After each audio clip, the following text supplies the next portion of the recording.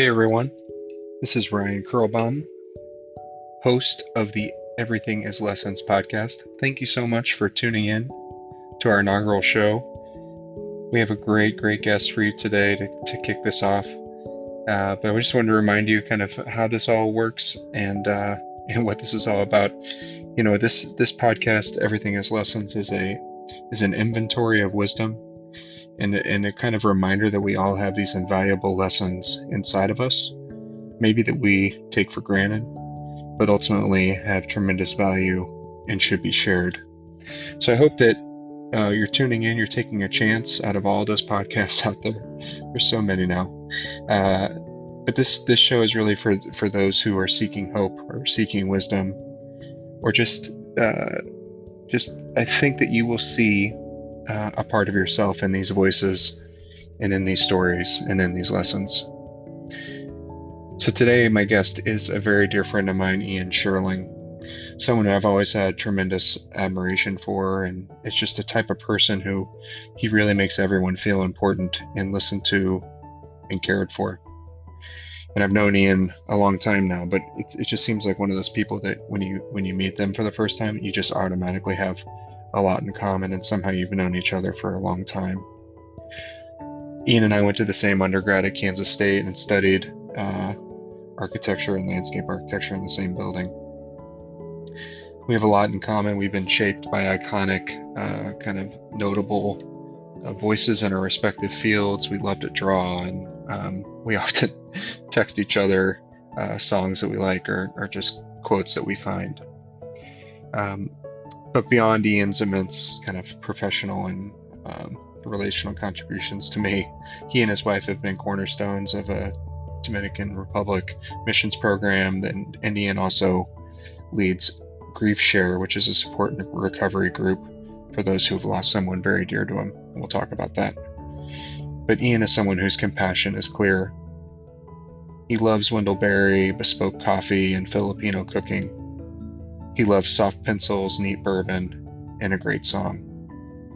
And if you've ever heard him sing, you think you've heard an angel, but that's just something he does on Sunday.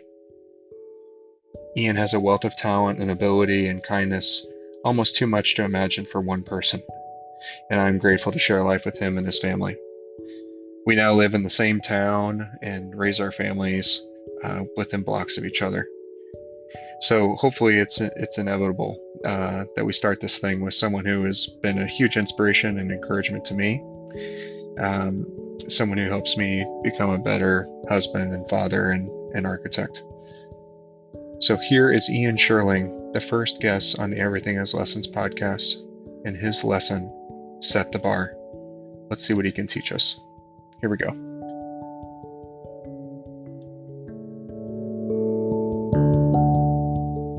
Hello, welcome to the Everything is Lessons podcast, first ever episode, an inventory of wisdom with a very special friend of mine. But before I get to that, this is an episode featuring Ian Sherling, a husband, a father, a landscape architect, and tonight we'll be learning more about a lesson that has become invaluable wisdom in his life. So if you missed the trailer that was posted about a couple weeks ago, the format's pretty simple. I give each guest a 3-word prompt, and that prompt is intended to be some sort of lesson that served them well in life in whatever capacity it is. And the kind of brevity of the 3 words is from this famous folk tale of Ernest Hemingway, who goes into a bar. They challenge him to write the most compelling story on the spot. He says, for baby shoes for sale, never used. And he wins the bet instantly. They pay his tab. And it's kind of this folklore in writing. Anyway, so over the past 2.5 years, I've been collecting all these lessons. I thought surely these would be helpful for people to use, but sometimes they bring their own 3-word lesson to the table, which is what my buddy Ian here has done. So Ian, thank you so much for joining, being the first guest on this endeavor. What do I do with my hands? Am I on the pod? What do I do? No one can see you. Oh, but you know what? Got but it. you can do whatever you want with the hands and see if I can keep a straight face. But Ian, I wrote this long-winded thing about you that I'll read before the podcast airs. But there's this one part that I thought was pretty funny and good. Uh, when talking about you, it says Ian loves Windleberry, bespoke coffee, and Filipino cooking. He loves soft pencils, neat bourbon, and a great song. If you've ever heard him sing, you think you've heard an angel, but that's just something he does on Sundays. Praise him. And Ian, you are someone who I've always admired for your perspective, your passion, your position on things, and have always influenced me in a huge way, which I think has led to a great friendship that I've been paying you monthly for ever since we met 8 years ago. My bank account is very thankful for that. Yeah, those monthly payments. Well, hey, let's get into it. Is that cool? We just go right at it, or do you have any questions or thoughts before we start? There's more than just that amazing intro. I thought we were done. Thank you. Maybe we'll just end it there.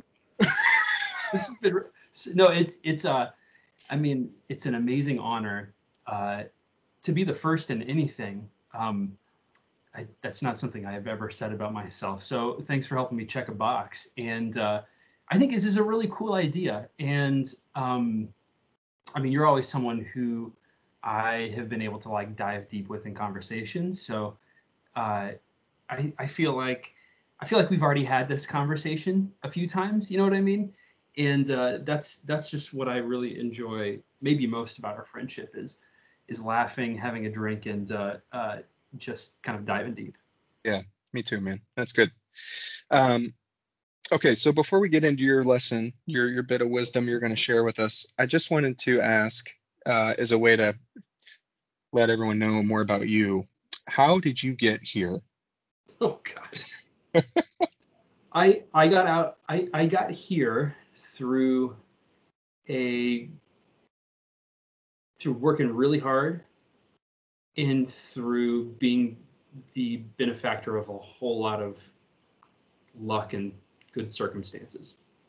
You know, I was once asked that question by like a student or something, of, you know, how do you feel like you've worked really hard, or do you feel like you've just been lucky? And I feel like both. I mean, I can't control the breaks that I've gotten in my life, but I'm thankful to have had them, and am thankful to somehow have had people around me to help like guide me through those. And that I think that's the thing about it too. It's like it's not just me making the decisions to be here. It's people helping me along the way.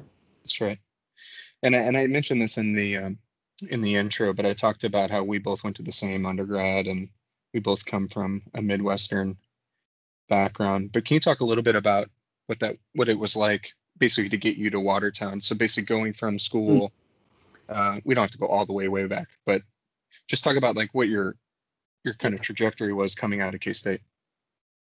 Sure. Well, I mean, even backing up before that, so I'm from like a town of less than 2,000 people. Like when people say small town, you know, around these parts, like they're talking about like Worcester, right? and you know, like 100,000 people. And I'm from a town of less than 2,000 people, and the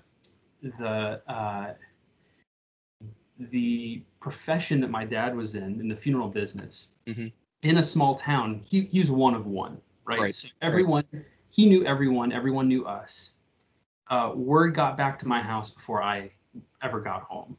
So I grew up in an environment where you don't have a choice. You have to be a good neighbor, and or at least put on a good face and take somebody some cookies, you know?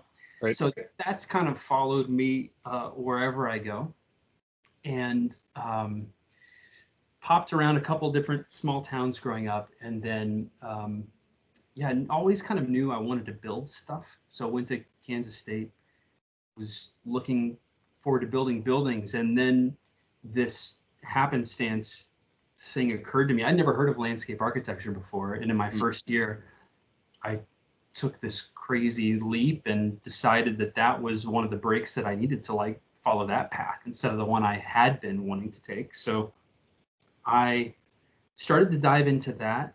And like I said earlier, when I dive in, I dive really deep. I'm like, a cinder block jacket. Like it just goes straight to the bottom. So so for me, I It's a good started band name, by the way. Cinder Block Jacket. the cinder block straight jackets. I love it. No, I mean, I just went head first into Right. studying people that I learned about in school, and learned about this guy who did things analog on the East Coast and decided that he's the person I wanted to work for. Right. And so I set that goal for myself, and um, got married, and 5 days later went to work for him. Um, I guess I should back up and say I met my now wife of 13 years in high school. I sang to her, actually. I serenaded her, and and she swooned. Yeah. So, Well, how could you not?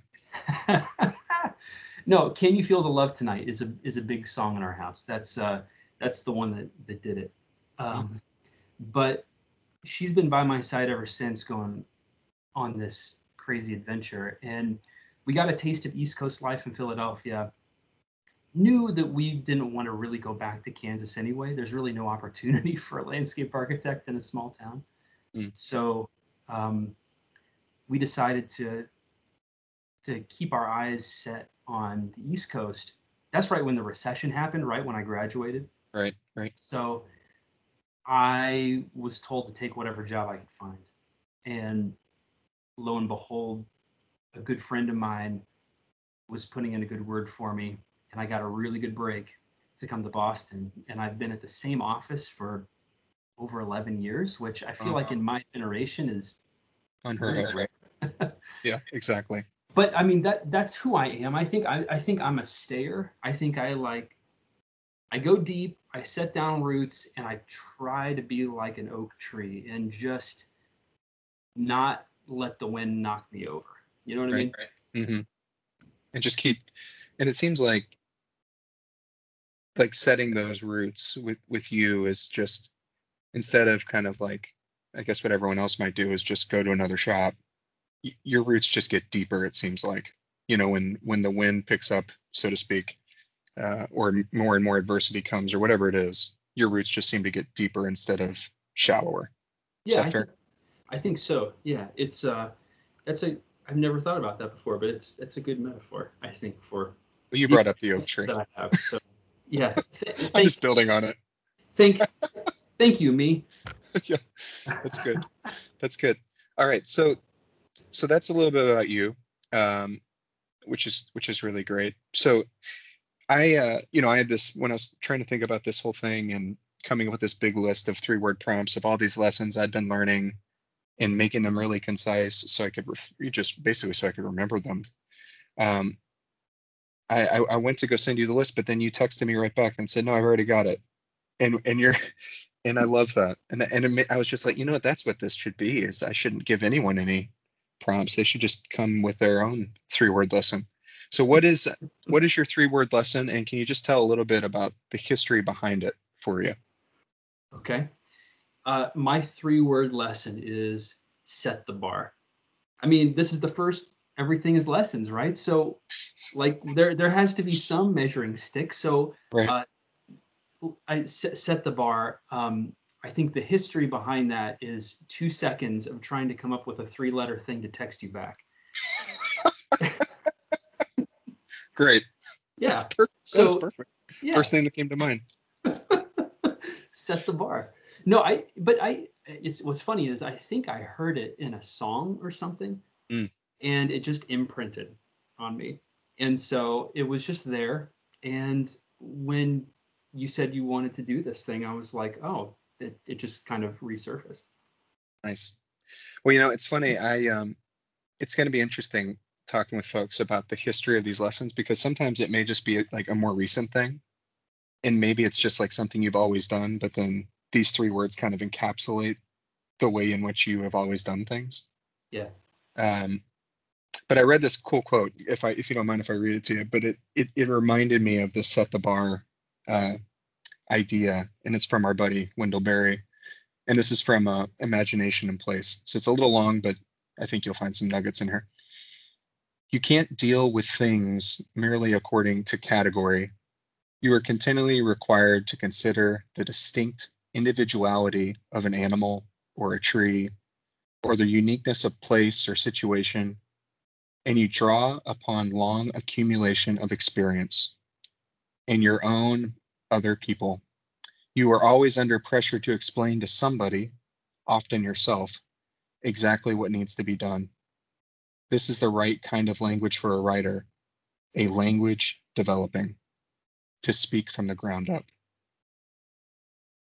And when I read that, it seemed to resonate pretty deeply with what I know about you and what hopefully people will learn about you from this discussion. But when you hear that, is there anything that kind of, when you talk about setting the bar, is there anything you heard in there that just kind of like pops or that you feel like reinforces some of the things you think about? Well, honestly, like it makes me think that the bar has already been set and it has kept moving for a long time. And I, get to reset it for myself, like if I'm just talking about me. But it's something that's inherited. Yeah. Which I think is, I mean, for someone like me is really a good thing because it's not, I mean, the funny thing about me saying set the bar is it's not in my MO or Enneagram type to Right. like set the bar. I'm not even like an early adopter.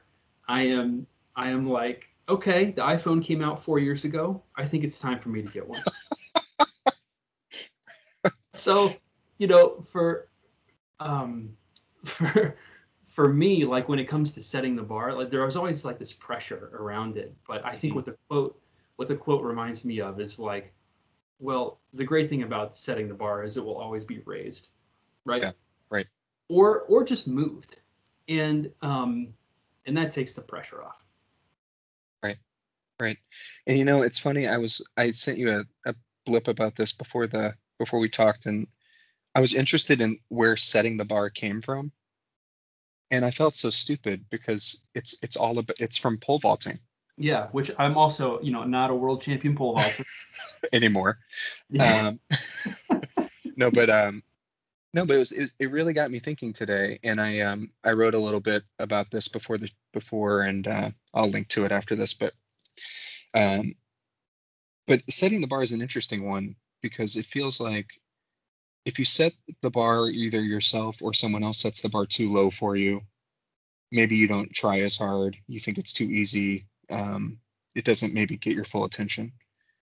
But if you set the bar too high, it has the potential of intimidating, maybe uh, feeling too risky, feeling like it's unattainable somehow. Mm-hmm. And the interesting thing to me is that if you really wanted to be a leader in whatever capacity, or if you really wanted to help influence or shape or encourage people, it's like that right setting of the bar. Um, and back to the quote from Barry, it's like this long accumulation of experience. That's what helps you set the bar. Yeah, And then seemed um, that seemed to make some sense. You know what I mean? for sure. Yeah, the reason I never pole vaulted is because I'm 5'10" and like 180. And I don't know if you know this, Ryan, but that is not the size that a pole vaulter should be. Um, Right. so I always wanted to like pole vault, but um, I mean, what this is all making me think of is like watching a buddy of mine in high school who was like a really great pole vaulter, but he practiced so much. He didn't learn on his own either. Right. Someone showed him how to hold the pole, Hmm. and someone told him where to stand to start running, what mark to stand on, how fast to run, what your pace should be, um, and that person learned it from someone else too. Right. Yeah. And I think what's interesting, we'll talk about why else you think this lesson, I guess, has been important to you now. Um, but but I think what's interesting is that we can use our own experience to set the bar for ourselves. But I think the real challenge is like how do we pass how to set the bar on to someone else? You know what I mean? Like, how do we teach other people that, in fact, this is the kind of quality or the level of excellence we need to either be as a father or as a husband or as a coworker or whatever. Right. Like, you kind of understand the older you get, like, and all these experiences you collect, like what it means to be really good at being a dad or being a husband or being a landscape architect. Yeah, and those are the things that there's there's no like manual for, right? Right. So yeah, in that way the bar is always being moved. Yeah, exactly. And I mean, do you feel like you're constantly reevaluating those different bars in your life? Let's say it's family, career, and just other life things. Um, like how do you find yourself being able to set those new marks for Hmm, yourself? that's a good question. I think through tension. Mm, So often, especially when it comes to work and being in a point in my career where I'm like, you know, designing but also managing um, other people. Um, I think a lot of times, and my wife reminds me of this, I set the bar too high for people. mm, I think I expect so much of other people because I expect a lot out of myself. right, I think that's for better and worse. That's I think right. a quality I that was passed down to me. Um, and I tend to take a lot of that stuff personally when uh, when people don't achieve what I hope that they will, Hmm. and it hurts. And there's a lot of friction, a lot of tension, a lot of miscommunication, a lot of um, yeah, just kind of heartburn about about those things when they come up. And my Anna always, I think she's really good at reminding me that um, you need to chill out. you you need to realize that other people are coming from a different perspective, and that perspective is just as real and true as yours. So find a way to work with them instead of um, trying to make them achieve something. Right. Because I think there's two parts I want to dig into what you just said, which I think is really good. The one is that there if you tend to set the bar either too high or too low, there seems to be some kind of tension. But Mhm. it can't the tension can be productive if you feel like you're kind of growing in where you've set the bar in your own self. So if you feel like you're improving somehow or finding growth, that seems like a productive tension. But what you said that was kind of interesting, I want to pull it apart. You talked about setting the bar high for yourself, and you said talked about setting the bar high for others. And so the part for yourself, setting the bar high for yourself, there's this good quote I want to bring back in, Mr. Barry, Mm. talking about when you set the bar for yourself, it seems like there's a sense of readiness. I don't want you to think about what readiness means, but beyond desire, intellect, or learning, the readiness is everything. It involves everything listed above, plus your life's work. And it seems to me that when you set the bar for yourself, you kind of know from your accumulation of life experiences where that bar needs to be set. And that feels like that's when that lesson works really well. Is that kind of how it works for you?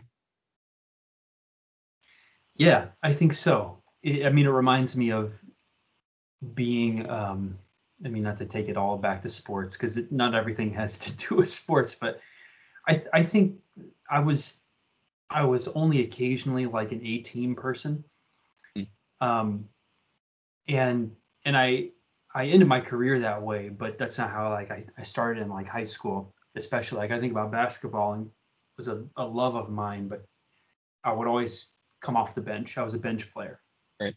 so fine if I'm like the sixth man and getting a few points and getting some boards, but um, I always like wanted to be the always wanted to be the starter. But I think that uh, that to me was an example for me of like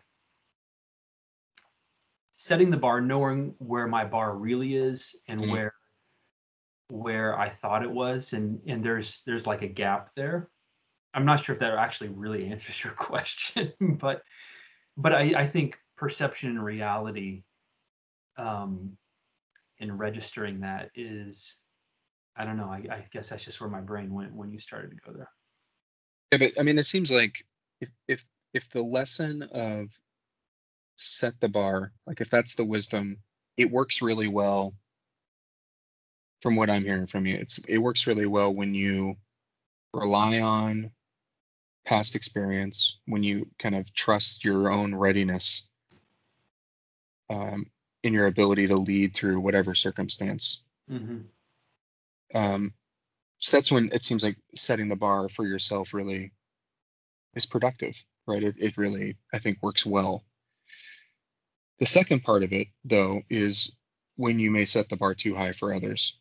And that's perhaps when the lesson becomes a burden. And I wondered if you might talk about, and you have to go into specifics, but maybe a time where you felt like the bar was set too high and then you had to realize, like, oh, if I recalibrate this or maybe meet with the person or understand more about what they see or what they are feeling, maybe we can set the bar together. Yeah.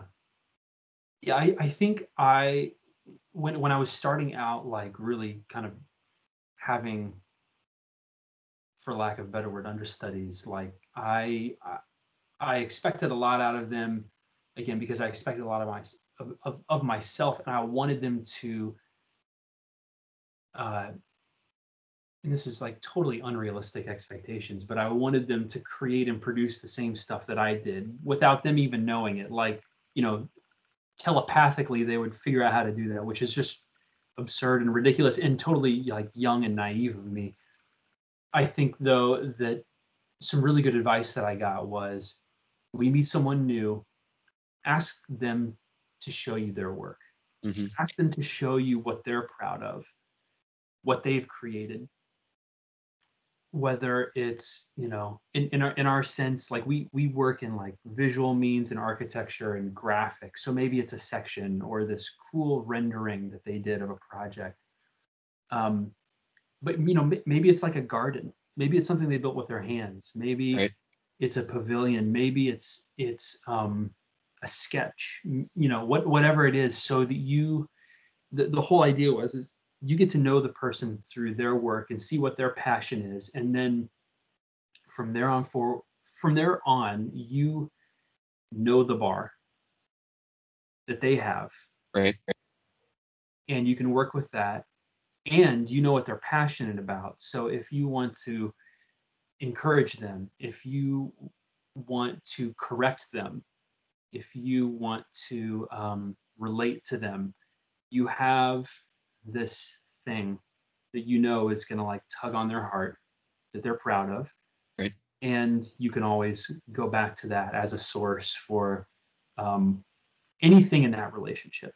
And Yeah. I think that's the point too, is that so many times like work stuff seems very transactional, but I do my my damnedest to make sure that like the person always comes first. And I think that's like that small town roots thing again. Right. I think my family kind of instilled that in me, but like the work doesn't matter as much as the person does. Mm. I mean, I think the work's important, Yeah. Yeah. but I think the person is extremely valuable. Right. And it seems like outside of a work perspective, it also has a kind of similar effect, right? Like Yeah. if our expectations, I'm just thinking of myself, like when I expect something of Kelly that is unrealistic, she's often like, "Well, you didn't tell me that's what you wanted, or that you didn't tell me that's what you thought we were doing, or whatever." Yeah. But I had just sort of like said, "No, no, no." In my head, I had that conversation, and why weren't you in my head with me when I was Right. talking? Um, so it feels like, when you kind of set these expectations for whatever it is, your family, your spouse, your work, your relationships, like if you don't somehow communicate those, then it feels like people will inevitably let you down. Yeah. Yeah, I think so. I've I I don't know. It reminded me of another Wendell Berry quote, which is I think related, but I think he said something like, "If you want good neighbors, you have to be a good neighbor." Mm. And I think that that has its limits, but I think that that's a really nice sentiment where it always kind of turns it back on you in a productive way, Right, like in a self-critical way, where it's like, no, did I communicate everything that I could communicate? And if not, let me be creative and try to find another way to do that. right, right. No, but the good thing about that Barry quote is that it's not just about words, right? It's also about actions, and that we have to. It seems like if we set these kind of expectations for ourselves, if we're really hard on ourselves, which I'll get to it in a minute, but if we are setting these expectations so high, we have this kind of growth mentality that drives us and keeps us going. Uh, we have to share that with people. You know what I mean? And you're right. I like the example of like meeting a new person, having them share what they're really interested in, what they've done well, what their passions are. Maybe they love woodworking or gardening or something you had no idea. That becomes a new way to connect with somebody. That's interesting. That's good. Um, so the other piece of setting the bar that you did talk about that I want to dig into just a little bit more is about this kind of inherent need or ambition. We talked a ton about ambition offline over many of beverages, but Oh yes. the the ambition is something I always think you have an interesting perspective on because I think we're wired to grow. I think we are wired to do good work and succeed. Um, and I think we're wired to utilize our talents in a way that benefits other people. However, uh, I think ambition can get out of hand easily, which I think is easy to imagine. And I guess what I wonder is if setting the bar, it inherently is ambitious. Um, but I wonder how you temper that ambition from getting too out of hand or too self-serving in a way. Like, how do you keep ambition productive? Service. I think that's the simple answer because I think you're right that it can be self-serving. So Mhm. if the antidote of self-serving is service, then you know, and getting out of your comfort zone and experiencing something that might be new, uncomfortable, um, whatever it is. And I'm not even talking about like, you know, like uh, I don't know, like service work or something like that necessarily. Although there's you know me, there's a ton of value in that. Right. Um, but even I think of like expressively, like going to a place like the first time that I went overseas, I went to the Philippines, and I was so excited to go because that's where my wife's family's from, and um, it instantly became like a love of mine when I met and fell in love with Anna. Mhm. But I knew that I would have some comforts of home. You know, Filipinos speak English very well. American ideas and Filipino ideas have assimilated over the years, but there were a few times where we went to markets, and I'm sure a lot of people have had this experience. You go to a market, you don't know how to haggle with somebody. You Right. want a you want a figurine or a bowl, and you know you're just getting ripped off. And um, uh, it's a kind of helpless feeling um, if you really want to like play the game, Right. but uh, you know it I think even in moments like that you realize that there's so much more than what your world is. Mhm. And that's what I loved about, you know, I tried to do this podcast at work a few years ago, and it never honestly really had much support, but the whole idea of that, which is an ethos of mine, is um, cross pollination is everywhere. You just have Right. to look for it. You have to go someplace for it. You have to meet some new people. for it. You have to understand that there are bigger truths than just the landscape architecture truth or the architecture truth. Like there are these eternal things that no matter what your profession is, you try to tap into. And so I think that's another way to kind of both. Well, I don't think it's like fighting ambition. It's like tempering ambition in a good way. It's like it's being creative, really. Mm-hmm. Like Questlove's book that you got me, The Creative Quest. I mean, he talks a lot about this and is about it too. He loves food. He loves to listen and to pick apart and to mimic different recipes. He loves to mimic and learn the history of different artists from different genres of music than people know him for. Sure. But that all like it creates a library inside of him that is about appreciation. Mm-hmm. And I think that gratitude for those things is probably greater than service in a way. Like it's the Marie Kondo thing of like whenever, does it spark joy when I touch this thing? And if it doesn't, then I'm going to get rid of it. But before I get rid of it, I'm going to tell it thank you for that one time that I wore that shirt. Because Right. I remember now, like I'm now attaching a meaning to that thing. And I'm going to live in this way that's like, oh, I'm nothing's disposable. I'm going to save the memory. I'm going to acknowledge that it took me to a new place. And that's where I am today is because of all of that stuff. Well, so there was a lot of good stuff in there. Sorry, what I you just let me go for like 20 minutes, it feels like. Yikes. no, Can I it's get good. another bourbon? another one, sir. Well, no. So I thought you were going to say that finding ways to serve others is in fact the antidote to ambition, which I agree. I think that certainly helps ground us. But what I really wasn't expecting you to say, which I really like, is that the ways that other people can influence us in either related fields or related parents or related relationships, and the different perspective they have inevitably becomes this kind of library inside you, like you said, which I really like, and that you start to appreciate the nuances of how people do things, Yeah.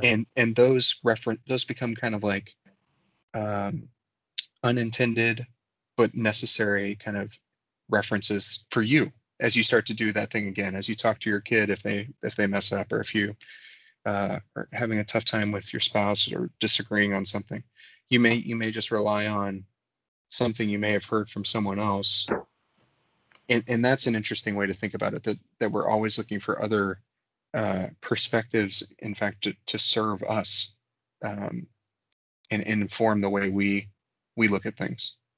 Yeah, I mean, I think you like me, like a lot of people, we're curious and we ask a lot of questions, I Right. guess, which is the meaning of curious. But we're always like we live with a kind of awareness, and I think I heard this from a cultural ecologist recently at the University of Kentucky, Wendell Berryland.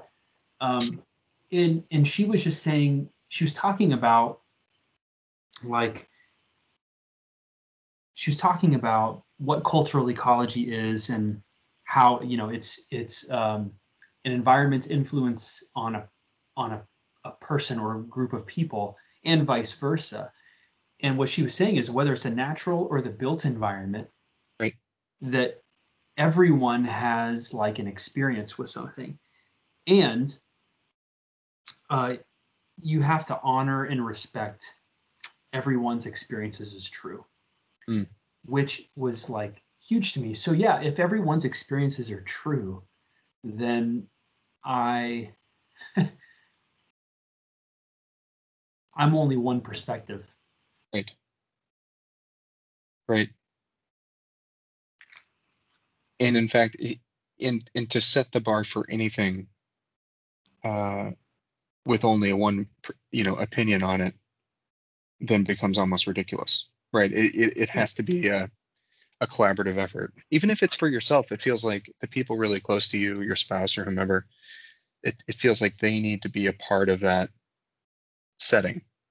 Yeah, right. You can't just play like an iPhone game of like backgammon against the computer Right. and like win every time and be like, I'm amazing, I'm the best at this. And it's like, well, you're playing on the easiest setting against an algorithm. Right. And you figured it out. Right. Yeah, that's really good. Um, well, we talked a little bit about uh, what it means to have others influence how you set the bar. Talked a lot about what setting the bar means for you. Um, I wonder, I wonder if you could just go like one step deeper into that, and who would you say you set the bar for? Like, would you say that you set the bar for yourself, for uh, kind of recognition of the team for a project, for example, or the accolades for your kid, or you know what I mean? Like, who would you say, like, Mm-hmm. if you set the bar, who would you say you do it for?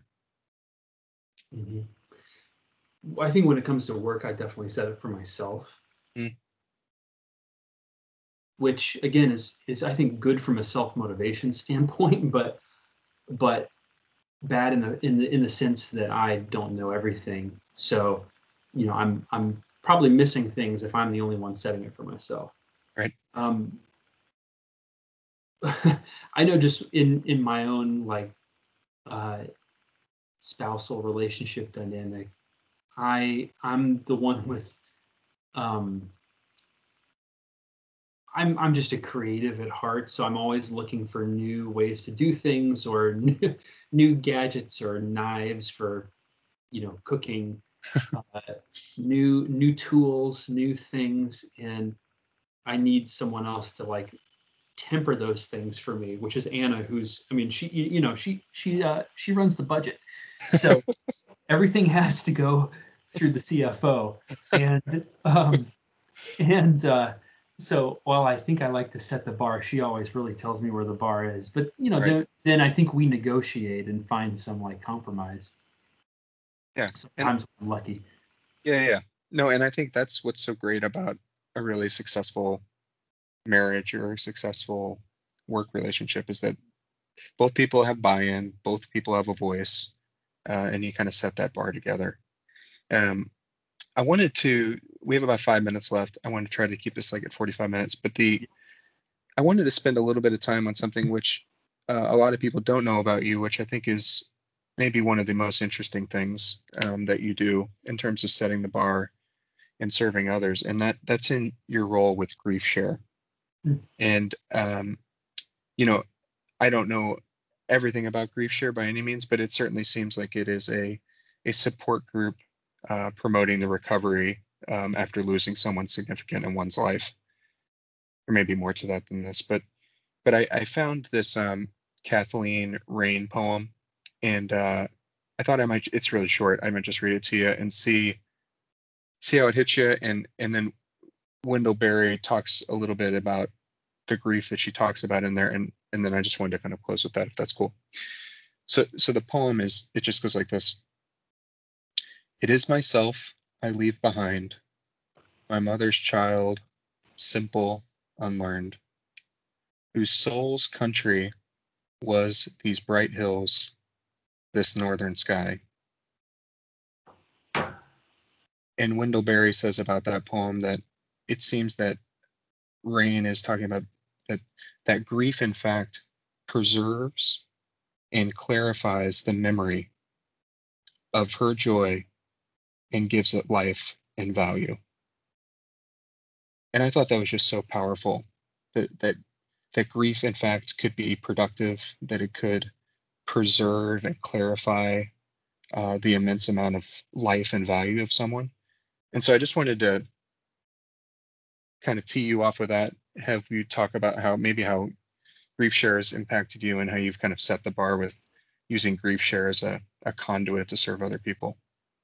It's a lovely poem. I haven't heard that before. You'll have to send that to me. I mean, I'm someone with a short attention span, so that's why I love poetry. Right. But I also love how deliberate and powerful just a few words can be.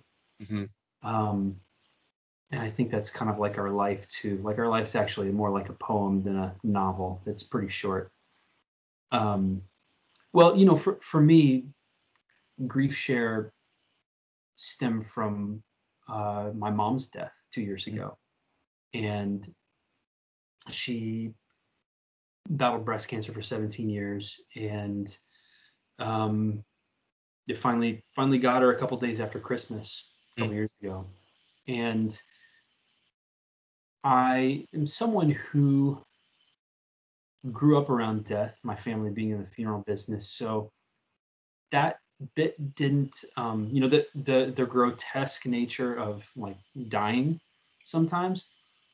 I already had that expectation. So, but you knew my mom and knew that she was someone who, like that poem, had a whole lot of joy and generosity in her heart and passed it along. And I think those are the kind of eternal truths that I'm like looking for, because I know how much it like I learned from that and felt it like and Mm. experienced it when she was able to like, express those things to other people. It changed other people's lives. Right. So I think that that is super special. Now, like going through grief itself was a, a, it rocked my world. It changed everything about me, Mm. um, all of my DNA, and it's hard, but I think it happened for the better too. You just kind of have to go through it at first, and I think that grief share is for those people who are going through it. Um, and I had heard this quote from a TV show recently that grief is, um, it's an awful train that doesn't make stops. Mm. It's going to keep going whether you like it or not. And but um, if it makes you feel any better, you know, I've been on this train for a while, and you can come sit next to me anytime you want.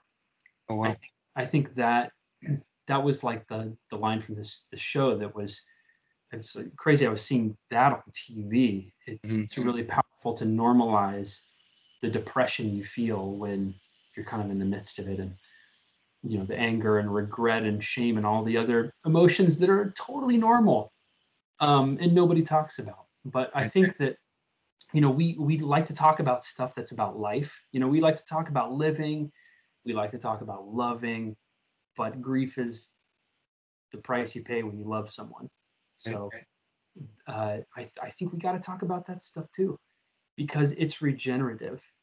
Again, like if we're talking about setting the bar, like, um, yeah, I mean, my own bar for that was not set by myself. It was set by my mom, Mm. and I was able to like grab it right where she left off. And I hope that I'm able to do something with it. Exactly. I think those are sort of passions that, like you hear a lot of people say, I never would have thought that I would have gotten into this. I never would have thought that grief share would be like a passion of mine, like, being with people who are grieving. But I think that's, it's just such a normal human thing, and we should try to do it with some grace. Absolutely.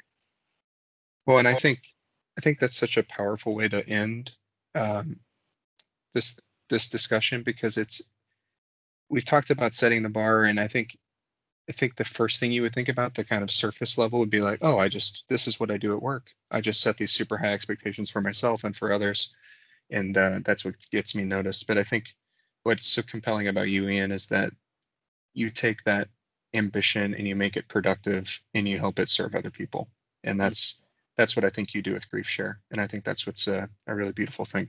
Thanks. Um, so I'm going to close with that, if that's cool. I can't thank you enough for being on here. This has been really fun. Well, I can't thank you enough for like wanting to have me on, first of all, but just to be to set the bar. Like, good luck, whoever's next. Yeah, it's pretty high. I Better feel like start. this. I Better feel like start pole vaulting. yeah.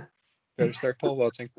Um, Well, look, I just wanted to close with one more quote. I probably don't need to have 47 quotes in the next episode, but these just all came right to the surface. Um, but I wanted to just talk about as a way of setting the bar that Wendell Berry says that one enters into this flow. He's talking about influence as a way of a moment, and these collection of moments develop momentum of clarity and instinct with the power to gather other such moments. And that it seems like when we set the bar and we understand based on our collection of experiences, we can continue to build forward with momentum and help serve other people by just being aware that these experiences, these lessons, all this wisdom we're gathering is super valuable. So Ian, thank you again, man. I really appreciate it. Thank you. Please Thanks join to us. Everything is Lessons in Squarespace for sponsoring, right? Aren't they a sponsor? That's no sponsors yet, but we'll. Can I get 10% off at Mercari? Yeah, stay tuned for the promo code.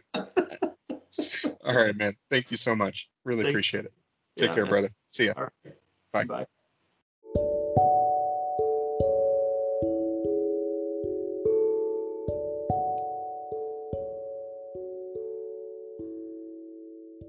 All right. Wow, I thought that was really, really good. Ian is such a special guy, and I hope you took something from that. I wrote down a ton of notes. I think the biggest takeaway from today was really about that setting the bar doesn't mean this kind of own personal ambition to continue to be better, which is good. But perhaps look for your own way in your own life, whether it's your relationship or with your family or your friends or your career. But look for other ways that you might set the bar and in a way that engages other people and also serves other people. I thought that was really good and a really powerful takeaway from today. So thank you so much for listening. I know there are literally hundreds of thousands of podcasts that you could choose from, and you've chosen to spend some time with us here, and we're super thankful for that. So hopefully you'll visit the show link. Maybe you'll rank, give us a great ranking. That would be awesome. Leave a comment. Let us know what you think. Let us know what we could do better. We'd really appreciate that. We'll continue to post these. They'll be posted on Instagram, and then they'll continue to come out on Apple and Spotify and Google, and anywhere you can find a podcast, they'll be there. Also, if you're interested, there's a blog that kind of previews the show. It gives a bit of a backstory of Everything is Lessons, and that's literally everythingislessons.com. Yeah, you can find a lot of maybe more information there. I'm going to start posting a lot of these quotes and references that we mentioned. Today we talked a lot of Wendell Berry's book, Imagination in Place. Just an amazing, amazing book. I'd encourage you to pick that up. But I will stop there. Thank you so much for joining us. We really, really appreciate it, like I said. And please join us next week on the Everything is Lessons podcast.